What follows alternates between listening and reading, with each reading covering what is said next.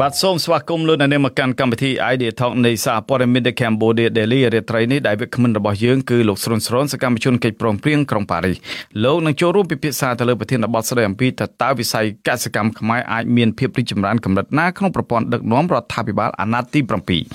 ប្រសិនបើលោកអ្នកនាងមានសំណួរឬយោបល់សូមសរសេរនៅក្នុងប្រអប់ comment ខាងក្រោមនៃកម្មវិធីផ្សាយរបស់យើងតាមអាសយដ្ឋាន www.facebook.com/withoutfearorfavorkh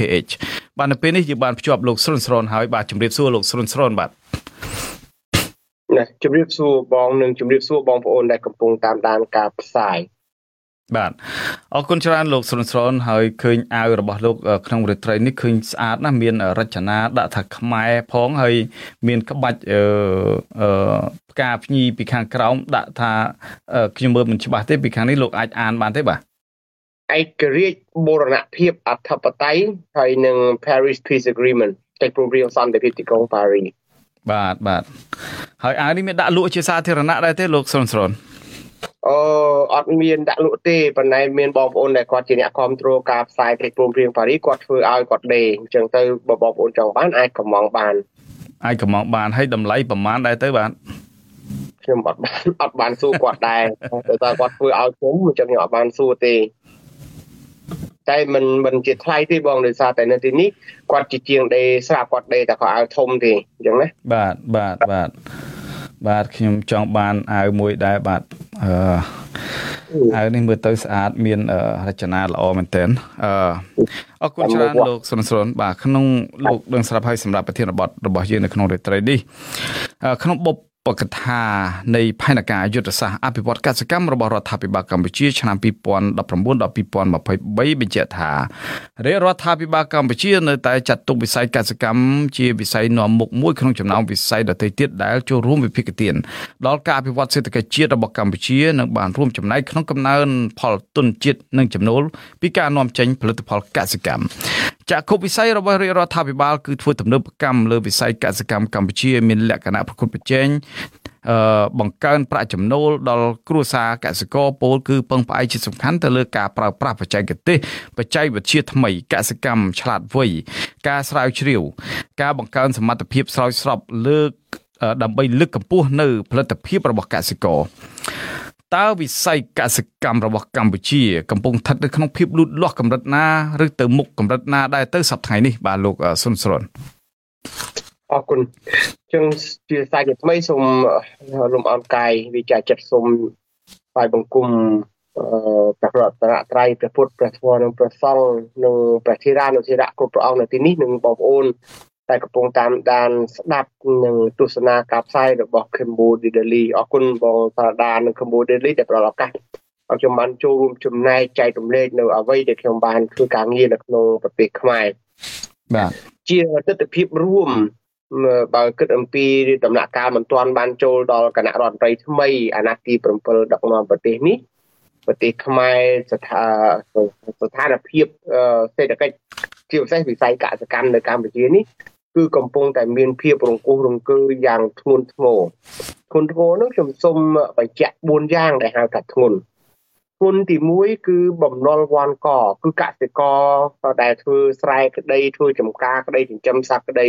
គឺកំពុងតែជាប់បំណុលវ៉ាន់កដោយហេតុផល COVID ផងដោយហេតុផលបំណុលដែលមានការប្រាក់ខ្ពស់ផងដោយហេតុផលផ្សេងដែលគាត់ទិញថ្នាំទិញជីគ្រឿងកសិកម្មយកមកធ្វើហើយវាខាតខូចទាំងអស់ឬក៏លក់អត់ចេញអញ្ចឹងធ្វើឲ្យគាត់ជំពាក់បំណុលគេវ៉ាន់កដូច្នេះកសិករខ្មែរដែលជាកសិករដែលធ្វើទាំងស្រែធ្វើទាំងចម្ការនេះគឺ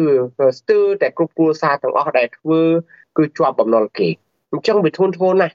វាត្រូវការជួយរឿងបំណុលទី2កសិករខ្មែរដែលកំពុងធ្វើស្រែចម្ការគឺគាត់មានវិបត្តិដ៏ធ្ងន់ធ្ងរគឺចំនួនដីធ្លី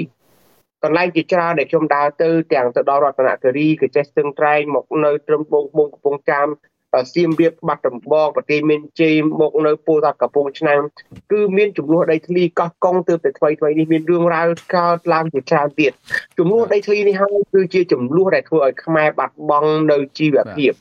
បាត់បង់នៅការបង្កើនផលអញ្ចឹងនេះគឺជាចំណែកដែលសំខាន់ណាស់បើចំនួនដីធ្លីនៅតែកើតឡើងយ៉ាងធ្ងន់ធ្ងរយ៉ាងនេះ តើអាចពង្រឹងកសិកម្មមិនចេញអញ្ចឹងរឿងចំនួនដីធ្លីទី3គឺអំពើពុករលួយអំពើនីតិរដ្ឋភាពនិងអំពើអយុត្តិធម៌អំពើពុករលួយធ្វើឲ្យក្រុមហ៊ុនឯកជនអាចឆក់ប្លន់ដីធ្លីស្រែចម្ការពលរដ្ឋផ្ទះសម្បែងពលរដ្ឋតាមអំពើចិត្តបានអំពើពុករលួយធ្វើឲ្យមន្ត្រីមួយចំនួនដែលប្រព្រឹត្តអំពើពុករលួយគឺឡើងចាងកាងគឺក្តោបក្តាប់នៅផលិតផលកសិកម្មมันអាចឲ្យពលរដ្ឋខ្មែរអាចមានទីផ្សារក្នុងការលក់ដូរបានទូលំទូលាយទេគឺគេរៀបចំទុកឲ្យពលរដ្ឋលក់ឲ្យទៅក្រុមណាទៅក្រុមហ្នឹងឧទាហរណ៍ថាគេមានក្រុមហ៊ុនដាច់ថ្លៃឲ្យពលរដ្ឋខ្មែរយកជីរបស់គេយកពូជរបស់គេហើយផលិតបានលក់គេចឹងគេចង់ឲ្យតម្លៃប្រមាណងាប់តម្លៃប៉ុណ្ណឹងអញ្ចឹងអំពើពុករលួយធ្វើឲ្យការនាំចូលនៅផលិតផល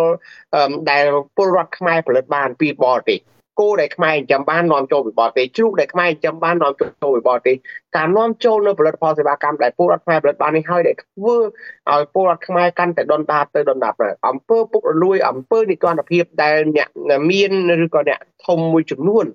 ដែលជាម្ចាស់អាជីវកម្មគឺពួកគេគឺជាម្ចាស់ទីផ្សារទៅវិញដែលធ្វើឲ្យពលរដ្ឋបាត់បង់ទីផ្សារចុងក្រោយការបាត់បង់ជំនាញកសិករខ្មែរជាទូទៅគឺឥឡូវនេះគឺគាត់ប្រចាំដីប្លង់ដីនៅនឹងគេអស់ទៅហើយឬក៏គាត់បញ្ជូនកូនគាត់ទៅធ្វើការងារជាកម្មករនៅភូមិស្រុកខេត្តដទៃឲ្យគាត់ប្រើកម្លាំងបាយឬក៏ចាក់ចេញពីស្រុកខ្មែរទៅនៅស្រុកសៀមទៅនៅស្រុកកូរ៉េជប៉ុនទៅនៅស្រុកដទៃធ្វើប្រើកម្លាំងអញ្ចឹងកសិករជំនាញរបស់យើងបាត់បង់កម្លាំងពលកម្មដែលមានកម្លាំងមុតមាំនៅក្នុងការកសាងប្រទេសជាតិគឺបានចាក់ចេញពីភូមិស្រុកកំណើតចេញពីប្រទេសខ្មែរទៅនៅប្រទេសដទៃអញ្ចឹងនេះគឺជាគ្រោះថ្នាក់ធ្ងន់ណាស់ទៅលើវិស័យកសិកម្មកាលណាកម្លាំងយុវជនកើត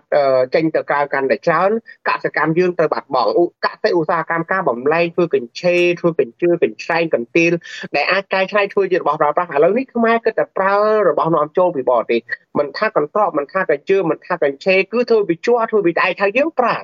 ដែលរបស់ដូនតាយើងទៅផលិតពីមុនមកគឺយើងបោះបង់ចោលអញ្ចឹងនេះគឺជាចំណែកដែលធ្វើឲ្យកសិកម្មនៅកម្ពុជាកំពុងតែដុនដាបខ្លាំងមែនទែនអរគុណបាទអរគុណច្រើនលោកសុនស្រនលោកដឹងស្រាប់ហើយថាវិស័យកសិកម្មរបស់កម្ពុជាតាំងពីដើមរហូតមកទល់ពេលនេះគឺពឹងផ្អែកទៅលើវៀតណាមសឹងតែទាំងស្រុងទាំងការនាំចូលប្រភេទពូជស្រូវជីថ្នាំនិងសម្ភារៈកសិកម្មផ្សេងៗរហូតដល់ការលក់ស្រូវនៅក្នុងរដូវច្រូតកាត់ថែមទៅទៀតតើមូលហេតុអ្វីបានជាកម្ពុជាមិនអាចមានចំហរុញច្រានវិស័យកសិកម្មរបស់ខ្លួនឲ្យដើរទៅមុខដោយខ្លួនឯងបាទត្រូវពឹងលើដង្ហើមបំពង់ករបស់ប្រទេសជិតខាងដូចនេះទៅវិញបាទលោកសុនស្រនខ្ញុំដូចខ្ញុំបញ្ជាក់ខាងដើមវាមានកត្តាច្រើនតែខ្ញុំសូមរំលេចកត្តាធំ3ដែលធ្វើឲ្យយើងជាប្រទេសដែលមានទីតាំងភូមិសាស្ត្រខាងកើតនិងភាគឦសានខាងជើងជាងខាងកើតគឺជាតំបន់ខ្ពង់រាបឯជួរភ្នំដងរែកចេញពីខាងជើងរហូតមកខាងលិចជួរក្នុងប្រវាញយើងមានរៀងដូចបាត់ផ្ទះអញ្ចឹងហើយការមានប្រឡាយដែលធ្វើនៅសម័យ3ឆ្នាំ8ខែ3ថ្ងៃមានប្រឡាយដែលជីកនិងមានទន្លេមានបឹងមានអូរធម្មជាតិមកជាច្រើនតែរឿងដែលធ្វើឲ្យខ្មែរបាត់បង់នៅលទ្ធភាពក្នុងការផលិតនៅផលិតផលកសិកម្មដើម្បីបំពេញខ្លួនឯងនោះគឺអំពើពុករលួយជាប្រព័ន្ធអំពើពុករលួយជាប្រព័ន្ធនេះហើយដែលធ្វើឲ្យយើងនាំចូលទំនិញពីគេរហូតហើយទំនិញរបស់កសិករខ្មែរគឺលក់មិនចេញទេឬក៏លក់ថោកសងតែថ្លៃជីមិនទាំងគ្រប់ផងអំពើពុករលួយនេះហើយដែលនាំឲ្យប្រទេសធ្លាក់ដុនដាបយ៉ាងធ្ងន់ធ្ងរគឺប្រជាពលរដ្ឋចាប់ដើមមានចំនួនជាមួយមន្ត្រីធ្ងន់ធ្ងរទៅបំណុលជំពាក់វ៉ាន់កកាន់តែច្រើនទៅអញ្ចឹងការបញ្ចប់អំពើពុករលួយបាននោះតែធ្វើឲ្យប្រទេសនេះទៅជាប្រទេសនីតិរដ្ឋប្រជាធិបតេយ្យសេរីភូបៈបើកាលណាប្រទេសនេះដឹកនាំឯកបៈអំពើបកពួកនិយមបិសាចកៅអីបិសាចបកពួកបិសាចប្រតិបត្តិនឹងប្រមូលផ្ដុំហើយកំតិចកសិកម្មខ្មែរកំតិចការផលិតនៅផលិតផលកសិកម្មខ្មែរនេះគឺហេតុផលទី1ហេតុផលទី2ហេតុអ្វីនៅតែពឹងគេជាពិសេសគឺនាំចូលមិនមែនតែ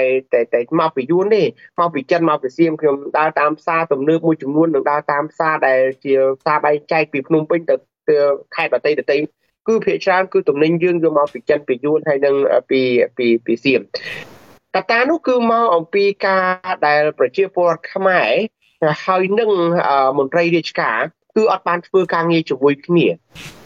មន្ត្រីចេះតែបន្ទោសពលរដ្ឋថាពលរដ្ឋនឹងដាំអត់ដឹងរដូវកាលដាំទំនិញដាំផលិតផលអត់មានគុណភាពប៉ុន្តែមន្ត្រីបណ្ដែបង្រៀនពលរដ្ឋអំពីរបៀបនៃការវេចខ្ចប់ យើងប្រកួតប្រជែងទីផ្សារជាមួយគេយើងដាក់ទំនិញខ្មែរនិងទំនិញបរទេសដាក់ទន្ទឹមគ្នាគឺទំនិញគេមើលទៅស្អាតជាងហើយកុំតិទំនិញគេនាំចូលបែរទៅជាថោកជាងទំនិញយើងនៅក្នុងស្រុកមូលហេតុគឺមកអំពីការដែលពួកយើងនៅក្នុងស្រុកនេះគឺតម្លៃនៃការផលិតថ្លៃដើមនៃការផលិតថ្លៃណាស់អ្វីៗទាំងអស់យើងនាំចូលពីបរទេសគ្រាប់ពូជក៏យើងនាំចូលពីបរទេសឥឡូវនេះពូជត្រសក់ពូជអីក៏ដោយដែលខ្ញុំទៅផ្សារអូរស័យទៅឃើញតែពូជយកមកពីយួនពូជយកមកពីសៀមយកមកដាំអញ្ចឹងសូម្បីតែពូជក៏យើងយកមកពីគេសម្ភារៈផលិតកសិកម្មក៏យើងនាំមកពីគេជីក៏យើងនាំមកពីគេថ្នាំក៏នាំពីគេអញ្ចឹងធ្វើឲ្យតម្លៃផលិតក្នុងស្រុកយើងវាឡើងថ្លៃហើយទៅប្រកួតប្រជែងជាមួយគេមិនកើតអញ្ចឹងតម្លៃរបស់យើងថ្លៃហើយនាំចូលពីគេកាន់តែច្រើនវាធ្វើឲ្យបាត់បង់វាជាកត្តាដែលធ្វើឲ្យកសិករខ្មែរទទួលរងនៅទិរណកម្មធ្ងន់ធ្ងរចុងក្រោយទី3កត្តាគឺការដែលកិច្ចព្រមព្រៀងសន្តិភាពទីក្រុងប៉ារីមិនត្រូវបានយកមកប្រើដើម្បីបង្កើតទំនាក់ទំនងការទូតជាទ្វេភាគីជាលក្ខណៈតំបន់ជាលក្ខណៈអន្តរជាតិហេតុអីបានជាអញ្ចឹងនៅក្នុងប្រទេសកម្ពុជាបើកាលណាយើងរស់ស៊ីខ្មែររស់ស៊ីជាមួយចិនគឺចិននឹងក្តោបក្តាប់ឥទ្ធិពលសេដ្ឋកិច្ចខ្មែរស្ទើរតែទាំងស្រុងដូចជារបាយការណ៍របស់ទូតអាមេរិកបានចេញកាលពី2019ថាខ្មែរទំនាក់ទំនងពាណិជ្ជកម្មជាមួយចិនគឺចិនមានកេងចំណេញពីខ្មែរ86%ខ្មែរបានតែ14%ទេអញ្ចឹងបើយើងរស់ស៊ីជាមួយយួនក្រៃជាមួយសៀមក្រៃជាមួយបរទេសណាក៏ដោយគឺជាលក្ខណៈទ្វេភាគីតំបន់អន្តរជាតិប្រទេសខ្មែរជាប្រទេសតូចជាប្រទេសខ្សោយហើយធ្លាប់នៅក្រោមអាណានិគមបរទេសអញ្ចឹងចាប់ដៃគូជាមួយប្រទេសខ្លាំងយើងត្រូវការប្រើច្បាប់ដើម្បីបង្កើតទំនាក់ទំនងការទូតរឿងការបាត់បង់ EBA ការធ្លាក់ចុះទំនាក់ទំនងការទូតជាមួយសហគមន៍អឺរ៉ុបនិងប្រទេសនៅអឺរ៉ុបមួយចំនួនការធ្លាក់ចុះនៃទំនាក់ទំនងការទូតជាមួយអាមេរិកជាមួយជប៉ុនជាមួយនៅអូស្ត្រាលីនិងប្រទេសប្រជាធិបតេយ្យមួយចំនួននេះគឺជាហានិភ័យឬក៏គ្រោះថ្នាក់ដ៏ធ្ងន់ធ្ងរសម្រាប់ការធ្វើឲ្យកម្លាំងពលកម្មនៅកម្ពុជាមានបែរទៅជាបាត់បង់កម្លាំងពលកម្មហើយកម្លាំងពលកម្មទាំងអស់នោះមិនវិលត្រឡប់ទៅរកស្រុកកំណើតទេការបិទរោងចក្រទាំងឡាយគឺធ្វើឲ្យយុវជនខ្មែរកំពុងតែរស់នៅច្របូកច្របល់ជាមួយគ្នានៅទីក្រុងភ្នំពេញហើយនឹងកំពុងតែព្យាយាមរត់ចេញទៅនៅស្រុកគេជាពិសេសទៅស្រុកថៃទៅស្រុកកូរ៉េស្រុកជប៉ុនដើម្បីរកការងារធ្វើអញ្ចឹងជាសរុបរួមមកវិញការដែលយើងបង្កើតទំនាក់ទំនងជាមួយនឹងបរទេសទាំងឡាយដោយមិនប្រើកិច្ចព្រមព្រៀងសន្តិភាពទីក្រុងពីរនៅក្នុងកិច្ចព្រមព្រៀងមួយក្នុងកិច្ចព្រមព្រៀងនេះគឺសេចក្តីថ្លែងការណ៍ពីការស្ថានភាពកសាងកម្ពុជាឡើងវិញធានាថារាល់ការវិនិយោគរបស់បរទេសទាំងអស់មិនឲ្យរំលោភសិទ្ធិមនុស្សដល់ពលរដ្ឋខ្មែរទេប៉ុន្តែការមិនប្រើឯកសារនេះដែលធ្វើឲ្យក្រុមហ៊ុនឯកជនជាពិសេសក្រុមហ៊ុនបរទេសគឺមករំលោភសិទ្ធិមនុស្សនៅកម្ពុជាអរគុណអរគុណច្រើនលោកស្រុនលោកស្រុនប៉ុន្តែនៅក្នុងចំណុចទី5នៃការកម្មវិធីនយោបាយរបស់រាជរដ្ឋាភិបាលអាណត្តិថ្មីអាណត្តិទី7នេះលោកហ៊ុនម៉ាណែតបានប្រកាសអំពីការដាក់ចេញនូវយន្តការសម្របសម្រួលនឹងកម្មវិធីហិរញ្ញប្បទានសម្ដៅទៅលើកស្ទួយផលិតកម្មរកទីផ្សារនិងរក្សាលំនឹងនៃកសិផលសំខាន់ៗក្នុងកម្រិតសមរម្យទី6គឺការដាក់ពង្រាយមន្ត្រីបច្ចេកទេសកសិកម្មនៅតាមគ្រប់ឃុំសង្កាត់ដែលមានសកម្មភាពកសិកម្មនៅទូទាំងប្រទេសនិងការរៀបចំឲ្យមានសមាគមកសិករនៅតាមទីជនបទចំណុច2នេះតើលោកយល់ឃើញយ៉ាងម៉េចដែរបាទជុំវិញការលើកឡើងនៅកម្មវិធីនយោបាយរបស់រាជរដ្ឋាភិបាលអាណត្តិថ្មីនេះបាទ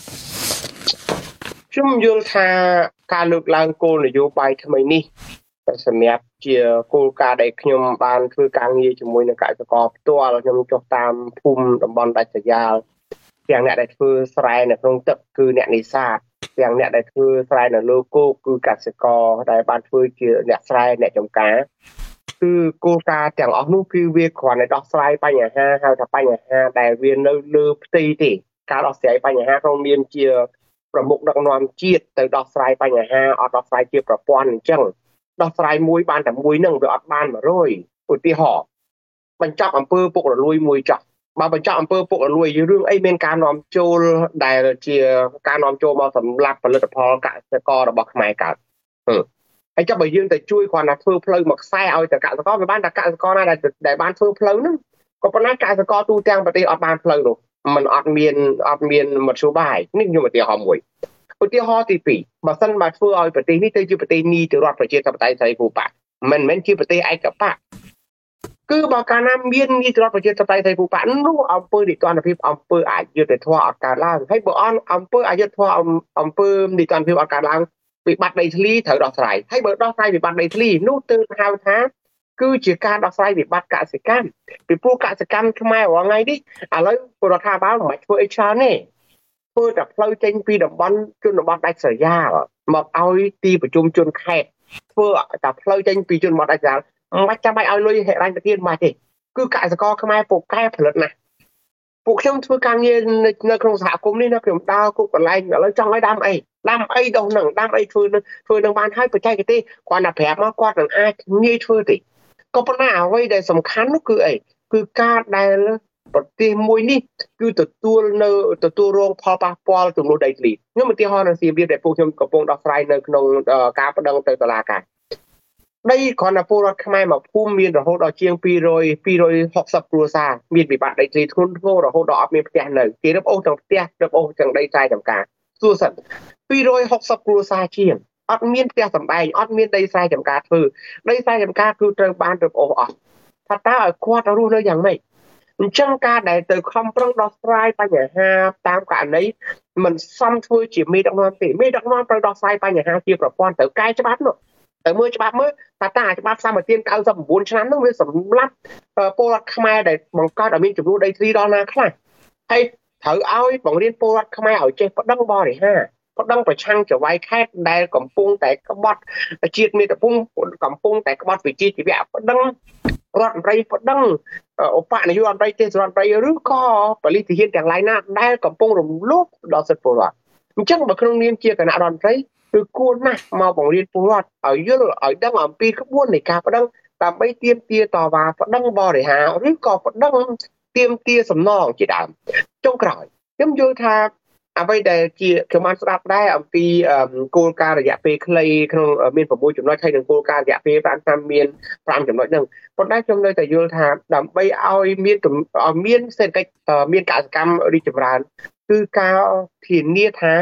ពលរដ្ឋខ្មែរគឺទទួលបានការការពារសិទ្ធិមនុស្សឲ្យបានពេញលេញរាល់ក្រុមហ៊ុនឯកជនទាំងអស់តែកំពុងតែអនុវត្តការងារនៅសង្គមខ្មែរដែលខាតកុំឲ្យមានការរំលោភសិទ្ធិមនុស្សហើយដើម្បីធានាថាក្រុមហ៊ុនទាំងអស់នោះមិនអាចមករំលោភសិទ្ធិមនុស្សនៅក្នុងទឹកដីខ្មែរបានជាពិសេសគឺទៅលើវិស័យកសិកម្មលុះត្រាតែប្រទេសនេះគឺត្រូវកែរចនាសម្ព័ន្ធនៃការដឹកនាំថ្នាក់ឃុំសង្កាត់គឺថ្នាក់ឃុំសង្កាត់នេះគឺត្រូវការកែប្រែច្រើនណាស់ខ្ញុំនិយាយឡើងវិញការកែប្រែឃុំសង្កាត់ឧទាហរណ៍តើមន្ត្រីភូមិឃុំសង្កាត់រាល់ថ្ងៃនេះមានបានធ្វើជាវេទិកាសាធារណៈអនុញ្ញាតឲ្យកសិករខ្មែរមកសម្ដែងមតិទេឲ្យកសិករខ្មែរប្រាប់អំពីបញ្ហារបស់គាត់តម្រូវការដំណោះស្រាយដែលគាត់ចង់បានទេ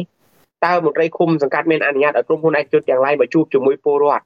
ឲ្យអ្នកជំនាញទាំងឡាយមកជួបជាមួយពលរដ្ឋដើម្បីឲ្យពលរដ្ឋចែករំលែកអ្វីដែលគាត់បានកំពុងជួបប្រទះទេការដែលខ្វះទំនាក់ទំនងរវាងពលរដ្ឋខ្មែរនិងមន្ត្រីឃុំសង្កាត់នេះហើយដែលធ្វើឲ្យ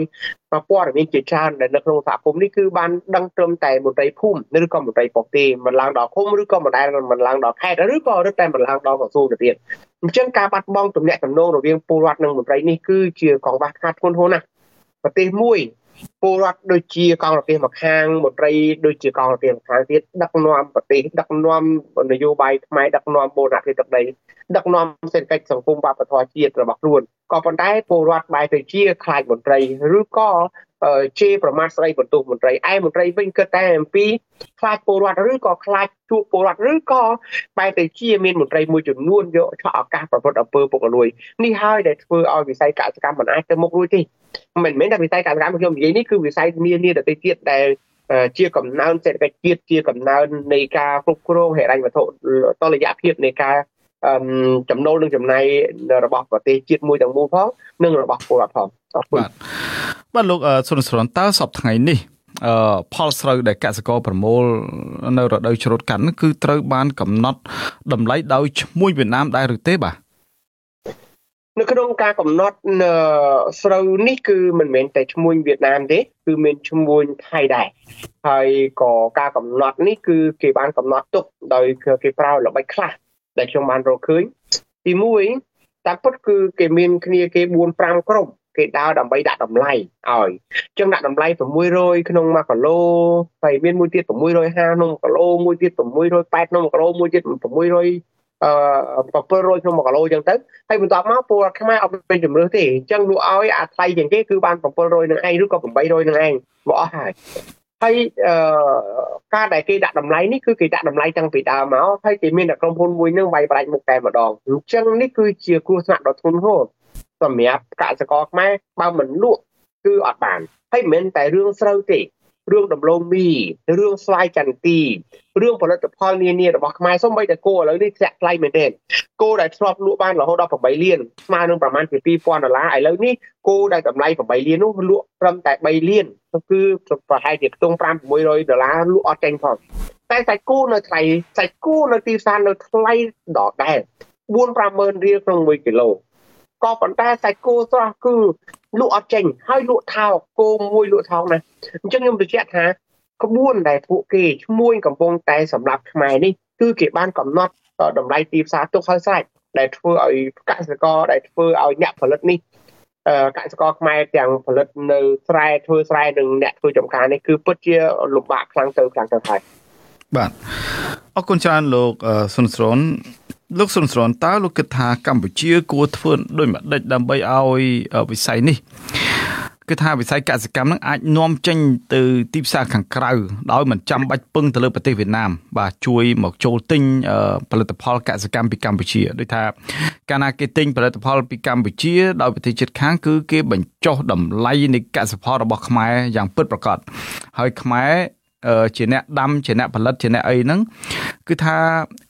ទៅត្រូវតែការទៅទិញជីពីប្រទេសជិតខាងក្នុងតម្លៃថ្លៃហើយយកមកធ្វើបានទិន្នផលលក់បានតម្លៃថោកដោយការផ្ដល់នៅតម្លៃកសិផលហ្នឹងពីប្រទេសជិតខាងហ្នឹងវាយតម្លៃថោកដើម្បីពួកគេទិញយកទៅបញ្ចេញលក់បន្តទៀតចំណុចនេះតើខ្មែរគួរធ្វើរបៀបម៉េចបាទខ្ញុំថាអ្វីដែលយើងត្រូវដោះស្រាយណាក្នុងបើនិយាយនេះបើថារដ្ឋខ្មែរអ្នកធ្វើគឺរដ្ឋខ្មែរចង់បាច់ធ្វើកិច្ចការងារ3យ៉ាងប៉ុន្តែខ្ញុំមានកំណត់ខ្លះជូនតើពលរដ្ឋខ្មែរទីជារងចាំរដ្ឋតើយើងពលរដ្ឋខ្មែរធ្វើអីរដ្ឋធ្វើ3យ៉ាងរដ្ឋធ្វើដំបូងគេគឺតែខាតត្រូវតែបញ្ចប់ឬក៏គ្រប់គ្រងអំពើពុករលួយឲ្យខានតែបានជាបន្ទាន់ពីព្រោះវាទៅដល់បន្ទាត់ក្រហមដែលប្រទេសមួយនេះកំពុងតែយ៉ាប់យ៉ឺនខ្លាំងមែនទែនហើយនៅពេលដែលដោះស្រាយបញ្ហាអំពើពុករលួយនេះបាន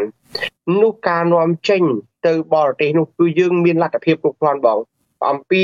បរិមាណនៃការផលិតអំពីគុណភាពនៃការផលិតគឺខ្មែរអាចធ្វើបានទាំងបរិមាណទាំងគុណភាពបើអញ្ចឹងមិនយួនមកដឹកស្រូវចេញពីខ្មែរទេមិនសៀមមកដឹកស្រូវចេញពីខ្មែរសូម្បីតែពូដំឡូងបាយចន្ទីផលិតផលនានាទុរេនដែលពួកខ្ញុំតាមដានអំពីផលិតផលសេវាកម្មរបស់ខ្មែរដែលខ្មែរមានណាគឺជាទូទៅពេលដែលយួនយកទៅវាយតែមទៅវាទៅជាលេខ1ទៀមយកទៅវាយតែមទៅជាលេខ1របស់ពួកគេដែរហើយដំឡូងមីដែលចិនកំពុងតែទិញពីខ្មែរនេះក៏ដោយនៅកំពង់ផែភ្នំពេញនេះពេលដែលចិនទិញទៅនេះគឺដំឡូងមីដាំលើដីខ្មែរនេះមានលក្ខណៈពិសេសណាស់ដែលអាចធ្វើឲ្យ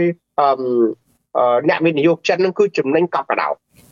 អៅស៊ូក៏ហើយអញ្ចឹងរឿងដែលធំជាងគេឥឡូវដែលខ្មែរកំពុងតែជួបប្រទះនេះគឺអំពើពុករលួយហើយចុះគ្រប់គ្រងអំពើពុករលួយយ៉ាងម៉េចវិធីសាស្ត្រដែលអាចធ្វើជាបន្ទាន់ដើម្បីបញ្ឈប់អំពើពុករលួយគឺត្រូវកែច្បាប់អំពើពុករលួយឡើងវិញតែមួយច្បាប់អំពើពុករលួយឡើងវិញការចាត់វិធានការ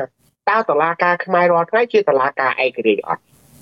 បើតើកាលណាតុលាការមិនបង្រៀនពលរដ្ឋខ្មែរឲ្យចេះប្តឹងមិនបង្រៀនពលរដ្ឋខ្មែរអំពីច្បាប់ឲ្យពលរដ្ឋខ្មែរចេះប្តឹងទេតុលាការខ្មែរអួតថាខ្លួនឯងឯករាជ្យយ៉ាងម៉េចក៏វាគ្មានអីអស្ចារ្យដែរពីព្រោះពលរដ្ឋសូម្បីតែមុខតុលាការមិនដែលស្គាល់ដល់ផងចៅក្រមកលាមជីអ្នកណាមិនដែលស្គាល់ផង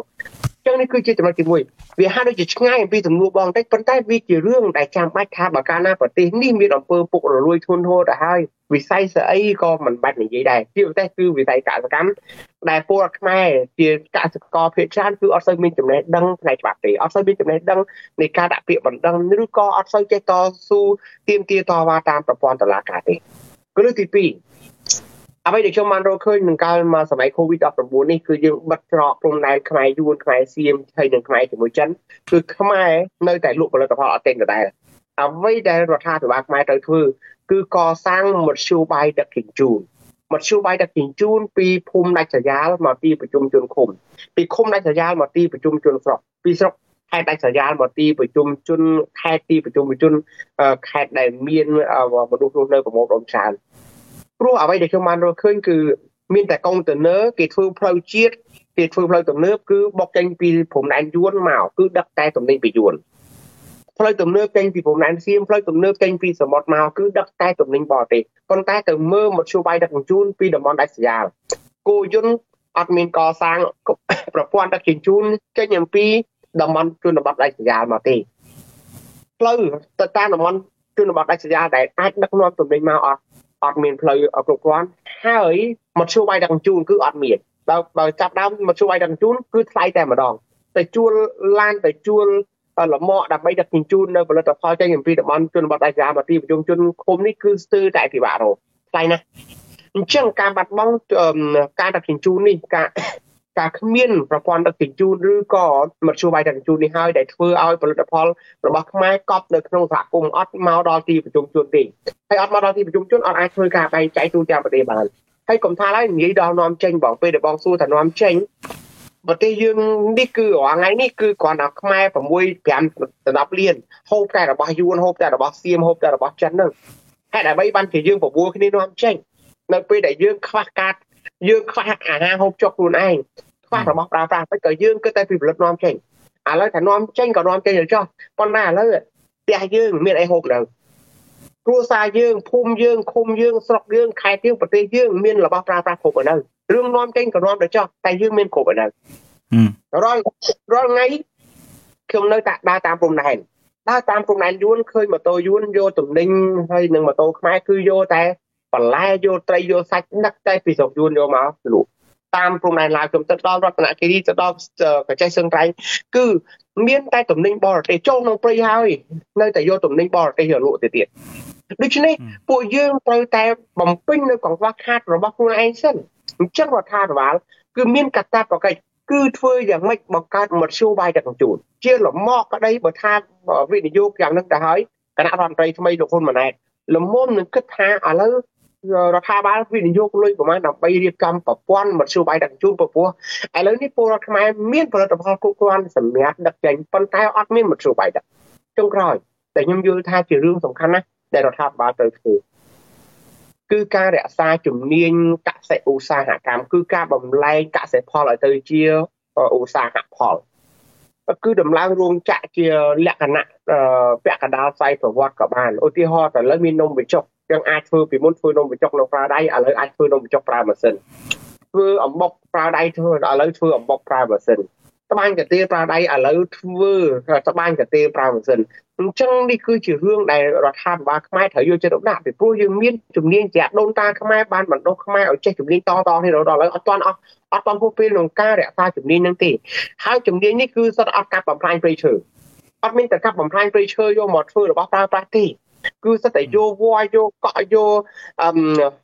រំជែកយកដើមរុក្ខជាតិតូចយកមកធ្វើរបស់ប្រើប្រាស់ទាំងអស់ហេតុអ្វីបានជាយើងរំលងកេរដូនតាហើយការដូនតាខ្មែរយកជំនាញទាំងអស់យកមកប្រើរហូតដល់ខ្លាយជាអាណាចក្រអាចដឹកនាំប្រទេសមួយខ្លាយទៅជាមហាអំណាចបានហេតុអីបានជាយើងសប្តាហ៍ថ្ងៃបែរទៅជាមើលងាយកេរដូនតាខ្លួនឯងគ្រាន់តែថ្មអង្គមមួយយើងធ្វើមិនទាន់នឹងបានផងហើយយើងមើលងាយដូនតាខ្លួនឯងយ៉ាងម៉េចទៅកើតដូច្នេះការរក្សាកសិឧស្សាហកម្មការធ្វើផ្លែចេកឲ្យទៅ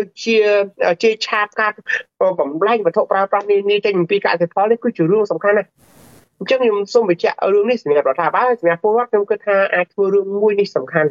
ឥឡូវនេះអ្វីដែលខ្ញុំរកឃើញថាបញ្ហានៅក្នុងសង្គមខ្មែរដែលធំជាងគេគឺប្រជាពលរដ្ឋខ្មែរមានផ្ទះសម្បែងខ្លួនឯងមានដីប៉ុន្តែអត់បានធ្វើសួនគ្រួសារទេកំហុសមួយដែលពួកខ្ញុំបានរកឃើញថាកំហុសដែលពួកយើងធ្វេសប្រហែសគឺក្នុងនាមជាពលរដ្ឋគឺយើងអត់បានបង្កើតសួនគ្រួសារដើម្បីផ្គត់ផ្គង់ខ្លួនឯងទេដីមានតែយើងភ្លេចយើងគ្រាន់តែដាំគល់សក្រីយើងគ្រាន់តែដាំក្រូចតាមប្រទេសជុំវិញផ្ទះយើងគ្រាន់តែចិញ្ចឹមសត្វបន្តិចបន្តួចដើម្បីធានាការពារដល់សុវត្ថិភាពស្បៀងរបស់ពួកយើងអត់បានធ្វើហើយរឿងនេះហើយដែលធ្វើឲ្យយើងជាប់បំណុលច្រើនទៅហើយពីព្រោះការហៅចុកយើងគុណជាមធ្យមមកមានមកគ្រួសារមានគ្នា5នាក់ជាមធ្យមចាយអស់រហូតដល់ 30000 រៀលព្រោះតម្លៃទីផ្សារវាថ្លៃអញ្ចឹងយើងចាប់ដើមធ្វើទួនបន្លែក្នុងផ្ទះអរគុណបងបាទ អរគុណច្រើនលោកសុនស្រនលោកសុនស្រនតើលោកគិតថាកម្ពុជាគួររៀបចំវិស័យកសិកម្មដូចម្តេចដើម្បីឲ្យកសិករអាចធ្វើស្រែបាន2ដងឬ3ដងក្នុងមួយរដូវខណៈបច្ចុប្បន្ននេះកសិករធ្វើកសិកម្មបានតែម្ដងតែប៉ុណ្ណោះក្នុងមួយរដូវទោះរដូវប្រាំងឬរដូវវស្សាក៏ដោយខណៈតំបន់ខ្លះធ្វើស្រែបាន2ដងគឺគ្រាន់តែជាលក្ខណៈគ្រួសារបាទខ្ញុំថាឧបសគ្គ3យ៉ាងបើដោះឧបសគ្គ3យ៉ាងនោះបានគឺប្រកាសជាអាចជួយបានហើយទី1ឈប់សម្បទានដីទៅឲ្យក្រុមហ៊ុនបរទេសដាច់ខាតកុំសម្បទានដីឲ្យក្រុមហ៊ុនបរទេសខ្មែរពេលដែលសម្បទានដីឲ្យក្រុមហ៊ុនបរទេសគឺធ្វើឲ្យមានចំនួនដីធ្លីកើតឡើងហើយបើមានចំនួនដីធ្លីកើតឡើងគឺកុំថាឡើយធ្វើស្រែម្ដងក្នុងមួយឆ្នាំអត់បានធ្វើផងអញ្ចឹងយើងបាត់លទ្ធភាពក្នុងការផលិតបាត់ទៅហើយបងអ្វីដែលពួកខ្ញុំរកឃើញគឺពលរដ្ឋខ្មែរមានវិបត្តិដីធ្លីធ្ងន់ធ្ងរណាស់ហើយបើធ្ងន់ធ្ងរយ៉ាងហ្នឹងមានឱកាសណាទៅផលិតស្អីក៏អត់ផលិតបានដែរអត់មានទេទី2ដាច់ខាតកុំលក់ឬក៏កុំសម្បទានប្រឡាយទឹកអណ្ដូងព្រែកទន្លេស្ទឹងអូទៅឲ្យក្រុមហ៊ុនបរទេសយើងមានវិបត្តិធ្ងន់ធ្ងរណាស់ពួកខ្ញុំដើរតាមជំនាចេញពីកំពង់ស្ពឺកំពង់ឆ្នាំងពោធិ៍សាត់បាត់ដំបងសៀមរាបបន្ទាយមានជ័យកំពង់ធំកំពង់តាមជំនាជុំវិញបឹងទន្លេសាបឲ្យតែតំបន់ប្រភពទឹកគឺត្រូវបានសម្បទានឲ្យក្រុមហ៊ុនយួនសម្បទានឲ្យក្រុមហ៊ុនចិនហើយគាត់រាន់តែពួកគេកែសម្រួលមកផ្លូវទឹកបន្តិចគឺលក់ទឹកឲ្យពលរដ្ឋ1ហិកតា 80000 1ហិកតា 30000 1ហិកតា 40000គ្រាន់តែបូមទឹកដាក់ត្រែអញ្ចឹងពីមុនមកប្រព័ន្ធទឹករបស់យើងប្រព័ន្ធធម្មជាតិមានស្រេចហើយជីកបន្លាយនៅសម័យ3ឆ្នាំ8ខែ8ថ្ងៃមានស្រេចអញ្ចឹងប្រព័ន្ធទឹកយើងវាបបោណាស់ប៉ុន្តែរឿងកំហុសដ៏ធ្ងន់ធ្ងរគឺអីបែរទៅជារដ្ឋាភិបាលសម្បទានឬក៏លក់ដីតំបន់ជុំវិញប្រភពទឹកនេះឲ្យតែក្រុមហ៊ុនបរទេសគឺពលរដ្ឋខ្មែរមួយចំនួនក៏អត់បានដឹងខ្លួនដែរថាឲ្យតែលក់បានយកលុយយកមកសិនដើម្បីដោះទាល់មករយៈពេលតែយើងលក់ដីដែលជាប់ប្រភពទឹកអស់លីង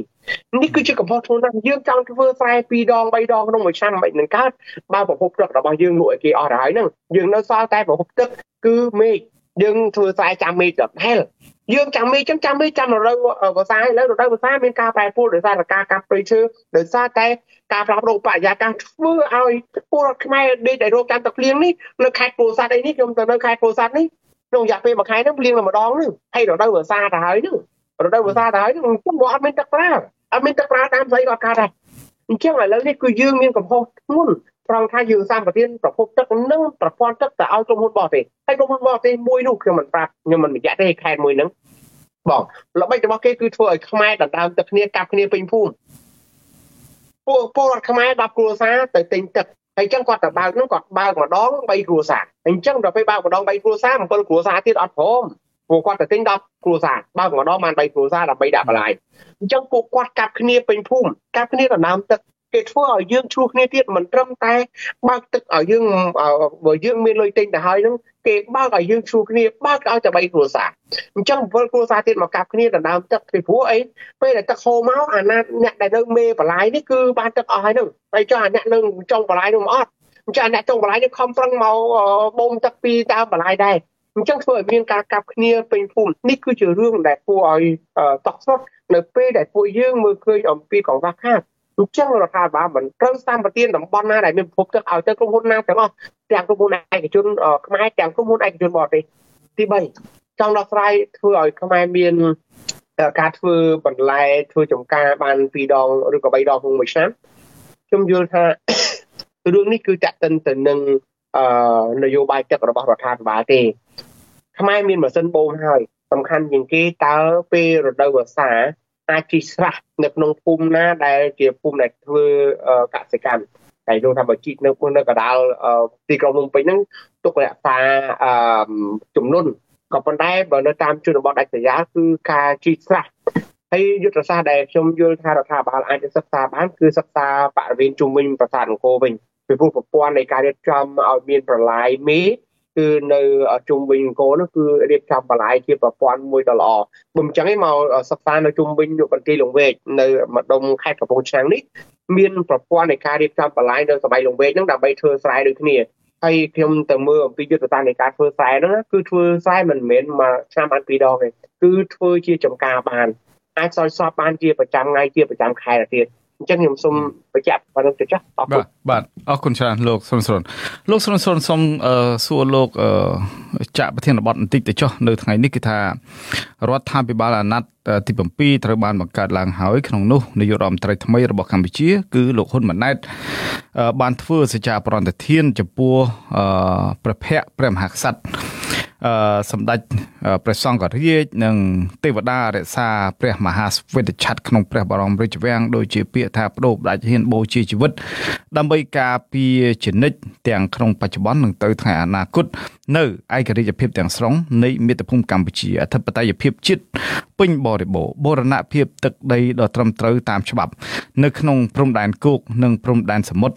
ដែលកម្ពុជាធ្លាប់មានក្នុងចំនួន1963ដល់1969ឯកភាពជាតិហើយមិនអនុញ្ញាតឲ្យមានការបែងចែកឬការធ្វើអបគមណាមួយឡើយចំណុចនេះតើលោកមានក្តីសង្ឃឹមកម្រិតណាដែរចំពោះពាក្យសច្ចាប្រណិធានរបស់នាយករដ្ឋមន្ត្រីថ្មីនេះបាទខ្ញុំយល់ថាការដែលរដ្ឋាភិបាលអាណត្តិទី7នេះគ្មានអីចម្លែកគ្មានអីផ្លាស់ប្ដូរទេដោយសារតែទី1គឺនៅបកទីតែមួយដដែលទេហើយទី2គឺគ្រាន់តែផ្លាស់ប្ដូរពីឪពុកទៅកូនតែប៉ុណ្ណោះវាមិនមែនជាការដែលយើងផ្លាស់ប្ដូរជាលក្ខណៈមួយមនុស្សថ្មីយកមកដាក់ដែលមាននយោបាយថ្មីទេគឺនយោបាយចាស់គ្រាន់តែមនុស្សថ្មីតែប៉ុណ្ណោះអញ្ចឹងខ្ញុំយល់ថាអាណត្តិមុននៅពេលដែលមានការស្បត់ស្បាយតាំងពី93 98រហូតដល់2018ក៏នៅតែស្បត់ស្បាយដែរអញ្ចឹងខ្ញុំយល់ថាការស្បត់ស្បាយនេះគឺគ្មានតម្លៃអ្វីសម្រាប់ក្នុងការពិចារណាទេបើចង់ដឹងថាតើគណៈរដ្ឋមន្ត្រីថ្មីដែលនឹងជាប់ឆ្នោតដឹកនាំប្រទេសនេះតើគាត់ធ្វើតាមសន្យាក្នុងនាមជានាយករដ្ឋមន្ត្រីមិនមែនក្នុងនាមជាកូនរបស់លោកហ៊ុនសែនមិនមែនក្នុងនាមជាសមាជិកបកប្រជាជនទេគឺក្នុងនាមជានាយករដ្ឋមន្ត្រីគឺលោកតាតែមានរឿង3យ៉ាងនេះកើតឡើងទី1គឺគណៈរដ្ឋមន្ត្រីថ្មីនេះគឺត្រូវតែធ្វើឲ្យមានវិមជ្ឈការវិសហមជ្ឈការនៅថ្នាក់ឃុំសង្កាត់ដោយចាប់ផ្ដើមធ្វើវេទិកាសាធារណៈតើគណៈរដ្ឋមន្ត្រីថ្មីហ៊ានធ្វើវេទិកាសាធារណៈជាប្រចាំខែជាប្រចាំត្រីមាស3ខែម្ដងឆមាស6ខែម្ដងជាប្រចាំឆ្នាំទេធ្វើវេទិកាសាធារណៈដែលអនុញ្ញាតឲ្យពលរដ្ឋសកម្មពលរដ្ឋដែលការពារសិទ្ធិមនុស្សពលរដ្ឋដែលការពារសិទ្ធិដីធ្លីពលរដ្ឋដែលការពារបរិស្ថានពលរដ្ឋដែលការពារធនធានធម្មជាតិឲ្យពលរដ្ឋនឹងមកជួបជាសាធារណៈបានទេបើកវេទិកាសាធារណៈបើគណៈរដ្ឋមន្ត្រីថ្មីអនុញ្ញាតឲ្យធ្វើបែបនេះខ្ញុំយល់ថាអ្នកចាត់សឿងយ៉ាងនេះអ្វីដែលអ្នកសន្យាតាមសច្ចាប្រណិធានតាមទឹកសម្បត្តិដែលអ្នកផឹកនោះប្រកាសជាការពិតតែបើមិនហ៊ានធ្វើទេវាឌីតែខ្នួយទេ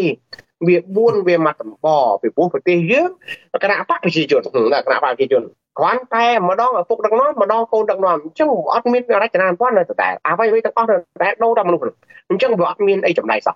តែបើក្លាហានធ្វើឲ្យមានដូចក្នុងរដ្ឋធម្មនុញ្ញបានចែងគឺនាយករដ្ឋមន្ត្រីត្រូវតែជួបជាសាធារណៈ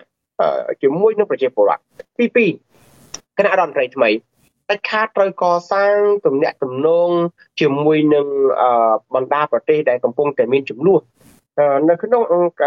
គណៈរដ្ឋមន្ត្រីអាណត្តិមុន2ឬក៏3អាណត្តិមុនគឺអាណត្តិទី5ទី6និងទី4ទី5ទី6គឺយើងហាក់ដូចជាដើរលំអៀងចេញពីប្រទេសមួយទៅរណបប្រទេសមួយឧទាហរណ៍មានការសង្ស័យថាមានមូលដ្ឋានយោធាចិននៅស្រុកខ្មែរមានទំនាស់រវាងទំនាក់ទំនងការទូតរវាងខ្មែរជាមួយនឹងអាមេរិករឿង EVA របស់សហគមន៍អឺរ៉ុបរឿង GSP របស់អាមេរិកនិងការដែលរៀបចំការបោះឆ្នោតកន្លងមកមានលក្ខណៈរកាំរកុសដែលធ្វើឲ្យមានការចោទប្រកាន់គ្នារភាពត្រឹមត្រូវមិនឃើញនោះអញ្ចឹងរឿងនេះគឺបើកាលណារដ្ឋាភិបាលគណៈរដ្ឋមន្ត្រីថ្មីដឹកនាំដោយលោកហ៊ុនម៉ាណែតនេះពិតជាចង់រៀបចំឲ្យមានការគោរពនៅសច្ចាប្រណិធានរបស់ខ្លួនសច្ចាប្រណិធាននោះគឺត្រូវតែធ្វើឲ្យប្រទេសមួយនេះទៅជាប្រទេសមួយដែលមានការប្រកួតប្រជែងគឺដោះលែងគណៈបកសង្គ្រោះជាតិឬក៏គណៈបកភ្លើងទៀនឬក៏គណៈបកកៅថាបាលឲ្យអ្វីដែលមុនមុន2017កើតឡើងមកដោយធម្មតាវិញនេះគឺជារឿងទី2ឬទី3ចុងក្រោយគណៈរដ្ឋមន្ត្រីថ្មីបើកាលណាចង់ទប់ទល់ឥទ្ធិពលចិនក្តីដោយផ្ទាល់ប្រយោលចង់ទប់ទល់ឥទ្ធិពលយួនក្តីកុំសង្ឃឹមថាយួនប្រឡែងខ្មែរអសោះមិនអាចទៅរួចទេ យួនកំពុងតែធ្វើទំនាក់ទំនងល្អជាមួយនឹងសហរដ្ឋអាមេរិកដើម្បីដណ្ដើមឥទ្ធិពលនយោបាយឥទ្ធិពលយោធាឥទ្ធិពលសេដ្ឋកិច្ចក្នុងតំបន់អាស៊ីអាគ្នេយ៍ហើយអញ្ចឹងបើថាកាលណាខ្មែរអនុញ្ញាតឲ្យមានមូលដ្ឋានយោធាចិននៅស្រុកខ្មែរហើយខ្មែរកំពុងទំពាក់បំណុលចិនវាន់កកាន់តែខ្លាំងរដ្ឋាភិបាលខ្មែរខាងលើមកកណាត់លើកកហ្នឹងគឺជាប់ជាមួយចិនប៉ុន្តែខ្លួនចូលក្រមគឺត្រឹមរដ្ឋមន្ត្រីទឹមច្បាយខេត្តច្បាយស្រុកចូលក្រមគឺជាប់អន្ទាក់ជាមួយយួនជាមួយសហរដ្ឋអាមេរិកហើយអញ្ចឹងខ្មែរទីបំផុតគឺត្រូវគេដកកកវត្តចោលទៀតហើយក្បាលរបស់គណៈរដ្ឋមន្ត្រីថ្មីនេះនឹងត្រូវបានផ្លាស់ប្ដូរដោយប្រការណាដែលគេរៀបចំទុកដូច្នេះកិច្ចព្រមព្រៀងសន្តិភាពទីក្រុងប៉ារីសទើបអាចធានាដល់គណៈរដ្ឋមន្ត្រីថ្មីនេះបើគណៈរដ្ឋមន្ត្រីថ្មីពិតជាចង់រក្សានៅសន្យារបស់ខ្លួនតាមទឹកសម្បត្តិតែខ្លួនបានសន្យាកម្ពុជាជាប្រទេសតូចងាយគេធ្វើបាបណាស់អញ្ចឹងកម្ពុជាមានអាវុធមួយកិច្ចព្រមព្រៀងសន្តិភាពទីក្រុងប៉ារីសដើម្បីធានាដល់គណៈរដ្ឋមន្ត្រីថ្មីបើកាលណាកម្ពុជាមិនប្រើកិច្ចព្រមព្រៀងប៉ារីសដើម្បីបង្កើតទំនាក់ទំនងឬក៏ទប់ទល់នឹងឥទ្ធិពលរបស់អាមេរិករបស់ចិនរបស់យួនដែលកំពុងតែមានវត្តមាននៅកម្ពុជាបច្ចុប្បន្ននេះទាំងសេដ្ឋកិច្ចហិរញ្ញវត្ថុទាំងនយោបាយនិងយោធាគឺខ្មែរនឹងបាត់បង់អភិជាហើយបើខ្មែរបាត់បង់អភិជាហើយគណៈរដ្ឋមន្ត្រីថ្មីនេះទប់ទល់មិនជាប់ទេអ្នកគណៈរដ្ឋមន្ត្រីចាស់អាចទប់ទល់បានណារឿងជាប់មិនជាប់មិនដឹងទេប៉ុន្តែអាចទប់ទល់បានប៉ុន្តែគណៈរដ្ឋមន្ត្រីថ្មីនេះគឺបាត់ពិសោធន៍ស្ទើរណាស់គណៈរដ្ឋមន្ត្រីចាស់ចេះធ្វើសង្គ្រាមដឹងអំពីចារកិច្ចការកិច្ចកលនៃទំនាក់ទំនងទំនាស់រវាងចិនរវាងយួនរវាងចិនអាមេរិករវាងសៀមនិងយួនគឺដឹងកលុកកលៈច្រើនតាំងពីទសវត្ស50ដល់90តែគណៈរដ្ឋមន្ត្រីថ្មីខ្ញុំមើលឃើញពីច្រើនគឺវត្តមានរបស់មនុស្សអាយុក្រោម50ឆ្នាំច្រើនពាន់ដើរអញ្ចឹងការដែលប្រើតែគណៈរដ្ឋមន្ត្រីប្រើតែរដ្ឋធម្មនុញ្ញដើម្បីរកស៊ីជាមួយនឹងប្រទេសទាំងអស់នោះគឺមិនអាចទប់ទល់ការដាក់សម្ពាធនានាឬក៏ការរំខាននានាពីបណ្ដាប្រទេសដែលមានបកតងជ្រៀងគ្នាទេអរគុណបាទអរគុណច្រើនលោកសុនសុនលោកសុនសុននៅក្នុងសន្និសីទសារព័ត៌មាននៅថ្ងៃទី22ខែសីហានេះគឺថាលោកហ៊ុនសែនលើកឡើងថាអ្នកដែលថាលោកផ្ទេរតំណែងឲ្យកូនប្រុសរបស់លោកតែមិនផ្ទេរអំណាចគឺជាការលើកឡើងមិនត្រឹមត្រូវពីព្រោះតំណែងតែងនៅជាមួយអ្នកមានអំណាចមិនអាចមានតែតំណែងតែគ្មានអំណាចសម្រាប់លើកិច្ចការនានានោះទេលោកហ៊ុនសែនបញ្ជាក់ថាបើទោះបីជាលោកគឺជាប្រធានបកកណ្ដាលអំណាចក៏ដោយតែមិនអាចចុះហត្ថលេខាជំនួសនាយករដ្ឋមន្ត្រីបាននោះទេចំណុចទាំងអស់នេះនៃការលើកឡើងនេះលោកមានការបកស្រាយបែបណាដែរទៅលោកសុនសុនខ្ញុំនៅតែយល់ថាបែបនេះបងទី1គណៈបកនយោបាយគឺជាអ្នករៀបចំគណៈរដ្ឋមន្ត្រីគណៈបកនយោបាយជាអ្នករៀបចំប្រធានសភាអនុប្រធានសភានិងសមាជិករដ្ឋសភាឥឡូវគិតមើល